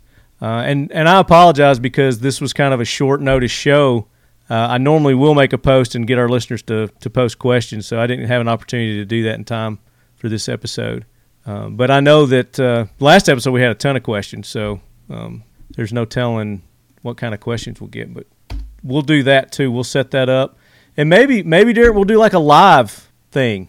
Yeah, that'd be great. If you have the ability to do that, I've always wanted to do that. It's difficult for me to do on YouTube. No, absolutely. Yeah, I definitely can do a live thing. Maybe we do a couple on air, and then we'll do a few live or something like that. Like before we start recording, sure, we'll get on and we'll answer a few live questions before we start recording. Sure.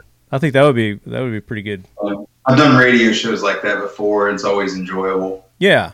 So we got some good ideas floating around for this segment, but I always like hearing from you leadheads. TalkingLead@gmail.com. Shoot me an email, and then, of course, put in the subject what it is. Otherwise, I may just think it's spam and delete it. But I do read your emails. I read every email that you guys send me. I may not respond every time, but I do read all the emails, and I appreciate you leadheads sending me all the support emails that you send me about how much you enjoy the shows and suggestions for guests and topics and things like that. I love hearing that.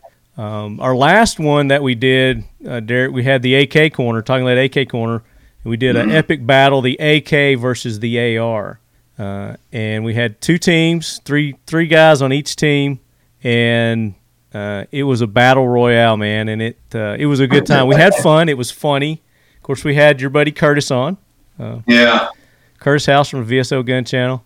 He is just a wealth of knowledge, man. Once he gets talking about something and focused in and zeroed in on it, man, he can deep dive on anything. He's a smart engineer. That guy's just a brilliant person. Yeah, and you put him with Brian Keeney and James Balzac and Jeremy Gresham and the AR-15 podcast guys. It was a good time. We had a really, really, really good time.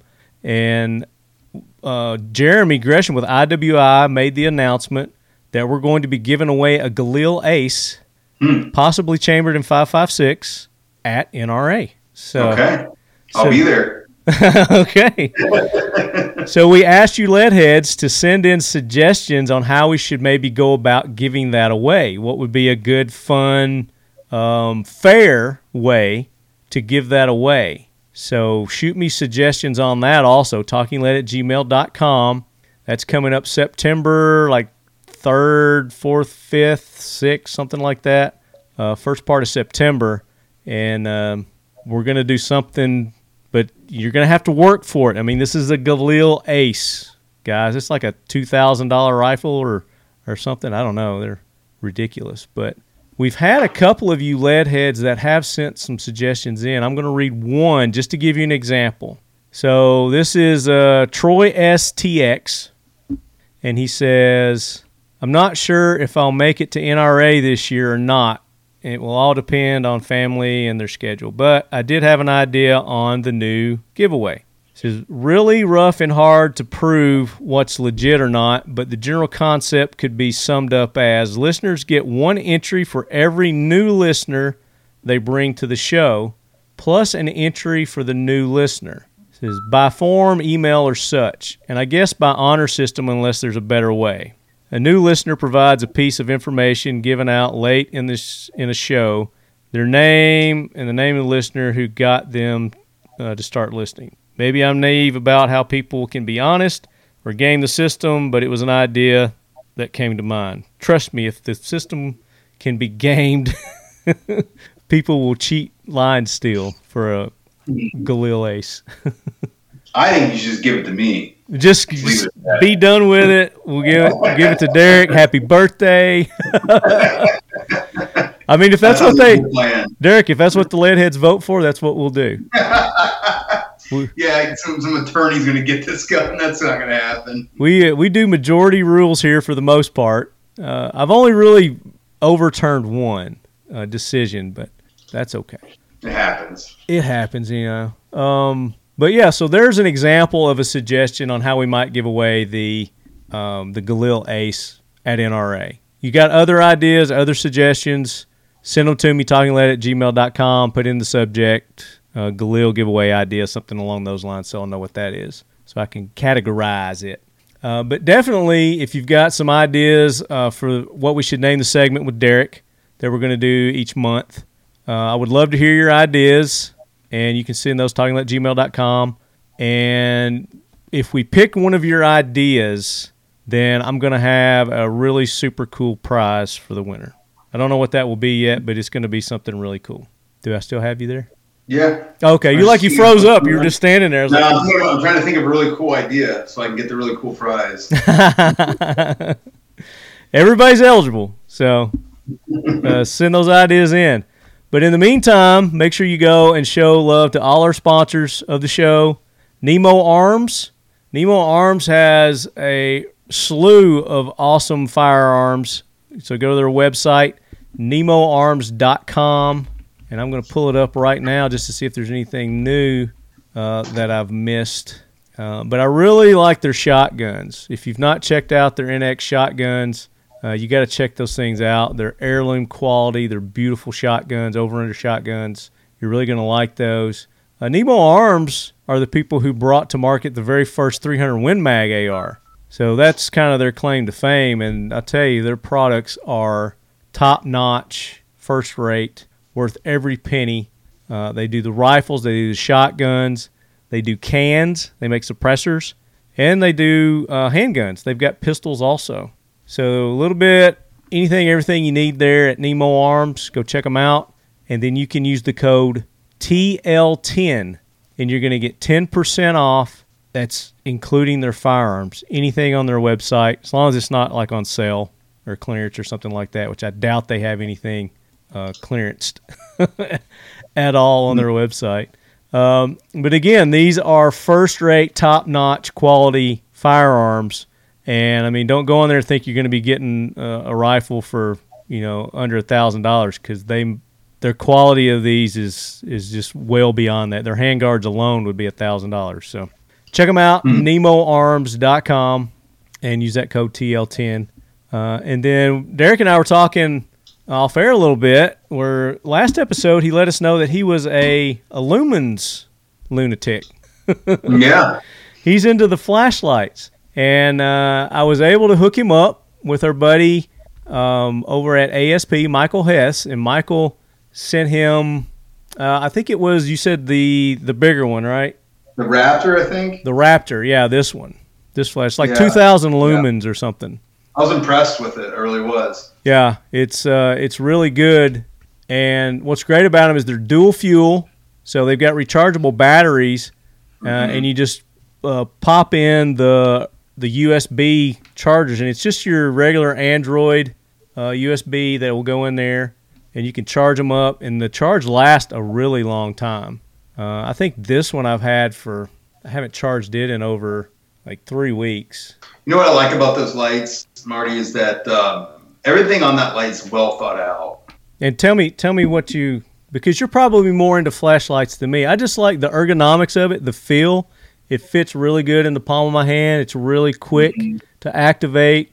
It's got the 2 clicks, right. and I can program that to be a blue light, a flashing light, a dim light, a red light, or a green light. Yeah, I like my flashlights pretty simple. I don't like the flash and all that stuff. I like the clip on it a lot after he explained everything to me on that. And I wasn't sure about it, but how you turn it on was a little bit different. But when he explained to me why it was designed that way, it just, like, they thought about every little thing on it. And it was really interesting. Yeah, so ASP's known for their law enforcement gear, and that's really who they have in mind. So they make their products really sturdy, really rugged, durable. This stuff's built to last, high quality. And then, like you said, there are features on this thing that I probably don't even know that are on here. But this is just this is one. They've got others that, like you said, that just do the lights if that's all you want. Yeah. But they've got the programmable ones, the different lumens, different sizes. I think I've got one of the small ones, the Garda, in my pocket here. Let's see. Yep. So this is my EDC. It's the Garda, and it's really small, compact, but it's bright. Yeah. I don't know exactly how many lumens that is, but it's bright. But it's a dual fuel also. So I can use just regular normal batteries. I can use the rechargeable batteries and then just charge it up and go, which is what I've done with all these. I'm probably on 10 cycles on this one so far, and it's still running great on the recharging. But you just pop it off and you charge that one in. Yeah. If you're in your car, just like you charge your cell phone, you charge your light up. And then you said you got one. It's called the Scribe. Yeah, I got that pen light. He sent me a pen light as well. Pen light's a little longer. Yeah, a little longer one. Yeah. I use it for my briefcase.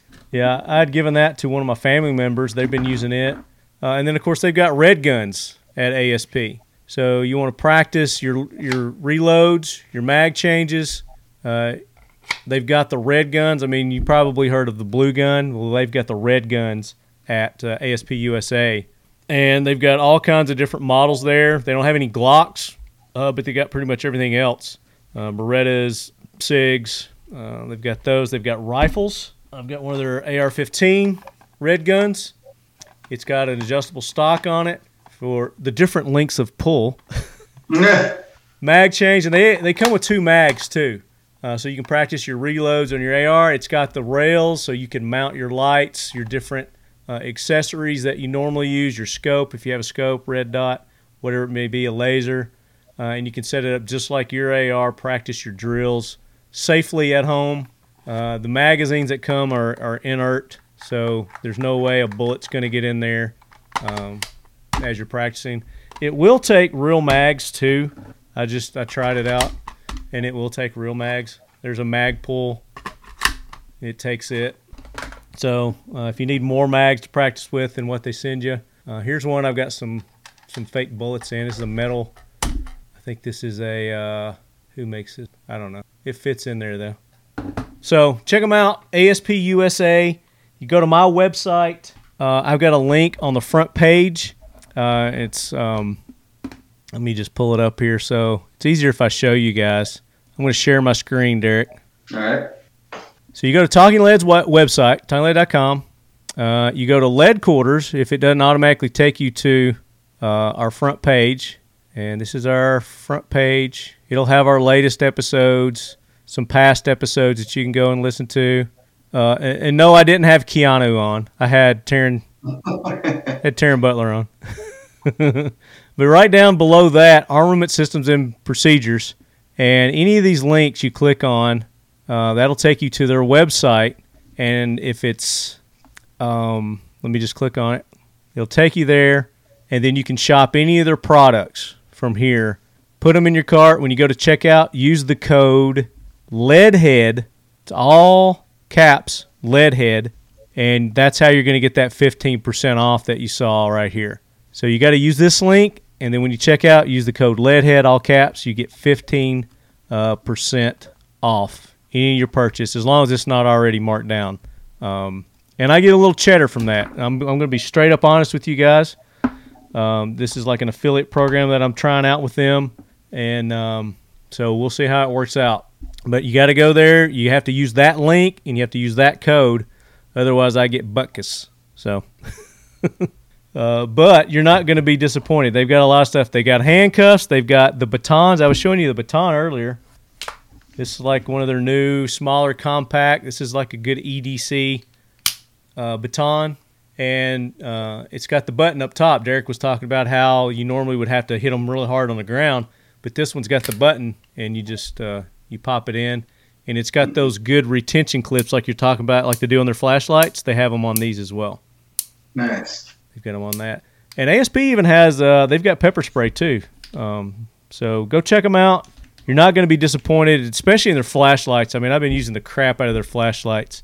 There's a flashlight there for everybody, every size, every use of the flashlights. And then, of course, Kel-Tec Weapons. Go show them love. The official lead quarters at NRA. Hopefully Derek and his crew will be coming by. Hanging on it. If you guys need a place to crash or set up and hang out, come by Kel-Tec booth and hang out with us, Derek. You never know who's going to be there. It's always a surprise. Marty, you have the booth number yet? Don't have the booth number, but it'll be easy to find. Okay. Yeah. Kel-Tec's always easy to find, and they usually have everybody in the same spots, typically depending on the geography of the floor, but typically everybody's usually, Kel-Tec's here, Sentry's here, Buck's here, kind of deal. But we will be, it's where the crowds will be, Derek. Yeah, all right, yeah. I think I know where Kel-Tec's usually kind of back in the corner, if I remember correctly. On the wall. I don't know if that's SHOT Show or if that's NRA. I think it might be SHOT Show now I think of it. I haven't been in the NRA in a couple years. But they're going to have the new logo. You see there, Kel-Tec 30 logo. 30 years of Kel-Tec. They're celebrating their 30 years. So 3 times longer than Talking Lead. But I've got 400 more episodes than they've got. But they do. They make some great guns, innovative guns. The the RDBs, the bullpup designs. I really like the bullpups. They're shotguns, the KSG, KS7. And then my favorite, probably my all-time favorite gun of any gun of guns that are made is the Sub 2000. You familiar with the Sub 2000? I own 2 Gen 1s. Yeah, so love the Sub 2000, the 9mm in the 9. I had a 40 at one time. I sold mine. Yeah, I got rid of it. I traded mine for some body armor long time ago. I couldn't find magazines that fit that Gen 1 and the 40 Smith & Wesson. Couldn't find them. Oh, the Smith & Wesson? Couldn't find them. Yeah. I looked everywhere. I've got the Glock one. So yeah, I got a Glock 9. Got a Gen 1 and a Gen 2. One's over there. I've got it all tricked out with a Redline Precision front rail. You seen those? I have, yeah. Yeah, so it's pretty sweet. But go check out Kel-Tec. In the meantime, their social medias. Let them know how much you're excited about them hosting Talking Lead at NRA 2021. We're excited about it. I'm just glad everybody's opening up and starting to do stuff again. Get out of the lead quarters here. And then Seal 1, Leadhead code 25% off for all your gun cleaning needs. Clean, lube, protect, seal1.net. Leadhead is the code. 25% off is what you're going to get.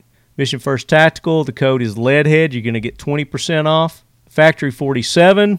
I'm not wearing the Factory 47 shirt today, but we've got this logo that they're doing on T-shirts, hoodies, and leadies. I don't have my leady here either, but we've got those. You can go to Factory 47. Leadhead is the code there. You get 10% off. And then 1776 United, who makes these logos, our classic logos. They make these patches, Leadhead Brigade patches. They got Leadhead Brigade T-shirts. Talking Lead is the code that you use there, and you get 20% off. 1776 United, and that's on any of their products. That's not just the Talking Lead logoed stuff. Are you familiar with 1776 United? What's that? Are you familiar with 1776 United apparel company? I've heard of them. Yeah, I've heard of the company, yeah. Yeah, they make some really cool apparel and accessories, kind of the 2A lifestyle kind of stuff, really cool. Shirts are super soft, love them there. But yeah, guys, make sure you go and support all those. Show them your love. Let them know how much you appreciate them. Buy their products. That's how we keep this show going. That's why we're 10 years into it, 400 episodes into it, and that's a lot of thanks to you Leadheads as well. Appreciate all the support over the years, and look forward to 400 more episodes with you Leadheads. And our guests as well. Always go and let our guests know how much you appreciate them. So go to Munitions Group. They've got a great YouTube channel. Am I still sharing my screen? Yeah. So here's their YouTube channel. And you can see Derek there. And this is the right one, right? I want to make sure. Yeah, that's it. Yeah. Okay. So here they are. You got home. Here's their videos. Got a lot of videos. How long have you been doing this? I teach law at the law school. I had a student tell me the other day that he grew up watching my videos. Made me feel old. I think the first videos actually were spliced from an old DVD that I used to sell for concealed carry instructors. So technically probably 10 about as long as you. 10, 11 years I've been making videos. Nice. So you were on Gun Gripes? That's my law partner, Clay. Clay was on with him. Clay is a friend of his, and he's a friend of the firm. I've met him once or twice. Nice guy. And okay. So Clay, my law partner, did a couple videos with him. They're very good. You should watch them. Yeah, we'll watch those. Eric's been on the show several times. Yeah, he's good people. Oh, yeah. Yeah, so there it is right there. Gifting a firearm to your children. What is Biden's executive actions on gun control? Yeah. So, yeah, some good stuff there. Go check them out, Munitions Law Group, and it's that's the logo we were talking about there with a star earlier. I got a video couple down on my honeymoon. Was in New Zealand. I actually interviewed a gentleman who's a competitive shooter in New Zealand right there. Right here? So, yeah, we talked about the New Zealand massacre and stuff. This is more than a mirror. This is a portal to your future. You just made me some money by clicking on that. Thank you. Does that give you money just by clicking on it? I get paid every month because it's monetized. So I don't make a lot. It's very little. So I'm playing it right now. Hey, Derek DeBras here from Munitions Law Group. That's Marty. Marty Cavanaugh from Can you hear it? the wonderful country of New Zealand. I cannot, but you watch it, you know, when you get some time, it's interesting. Just the different perspective on guns, even from a pro-gun person in another country. Oh, you'll drink with him, but you won't drink with me. Mine. So Greg put me in touch with Marty. I actually had brought him some Bullet bourbon as a gift. Oh, I like Bullet bourbon. Yeah, I like Bullet, yeah. Yeah, Bullet's good. So, hey, his name's Marty. I'm Marty. He can't be all that bad. Marty Cavanaugh, yeah. Very nice. And that's in New Zealand, huh? That's in New Zealand. It's his backyard, yeah. Very cool. So there you go, guys. Go check it out. Munitions Law, Derek DeBras. And then Instagram. I think I got you pulled up on Instagram, too, somewhere here. Yeah, I haven't looked at that. It's been a little while. Yeah, and there's their Instagram right here. Yep. Yeah, you need to make a new post. That's an old post right there. Yeah, that was probably Veterans Day. Is that you? Yeah, that's me. I'm 10 years old. You never got called Opie, did you?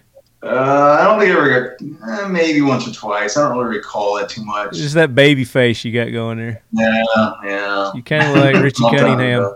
I mean, look at those old DCUs. They don't even use those anymore. Oh, wow. Yeah, 2005 says right there. Yeah. When that picture was taken. A long time ago.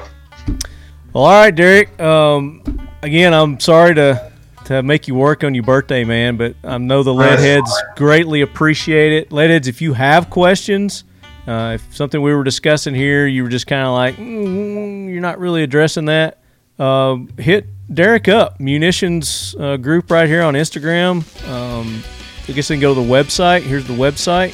Yeah, there's if they send questions into the website, it goes into a queue, and we try to get to them as much as we can. I can't promise we answer them, but yeah, you have a better shot if you submit one than don't submit one. What about on YouTube? Do you get those if people leave you a comment or something on there? We aggregate the comments, and it goes into a queue. We use Airtable, so everything goes into Airtable. When I make my videos, I read through them.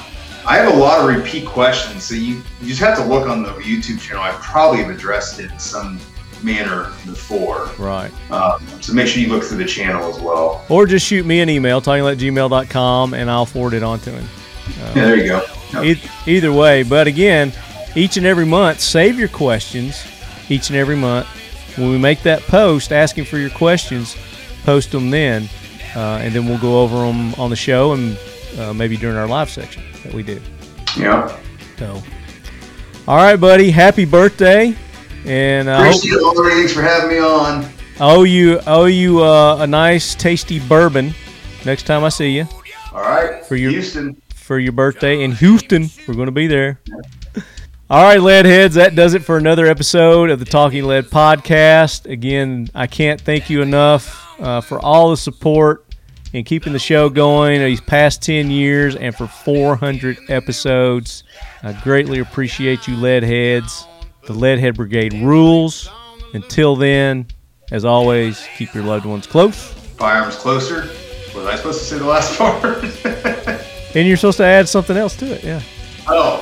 I don't remember. Put a little punch on there, something to do with the law. I'm not witty, man. I'm the wrong person to ask witty comments. That's why you need to drink next time we do this show. Yeah, I do. I'm also tired, so.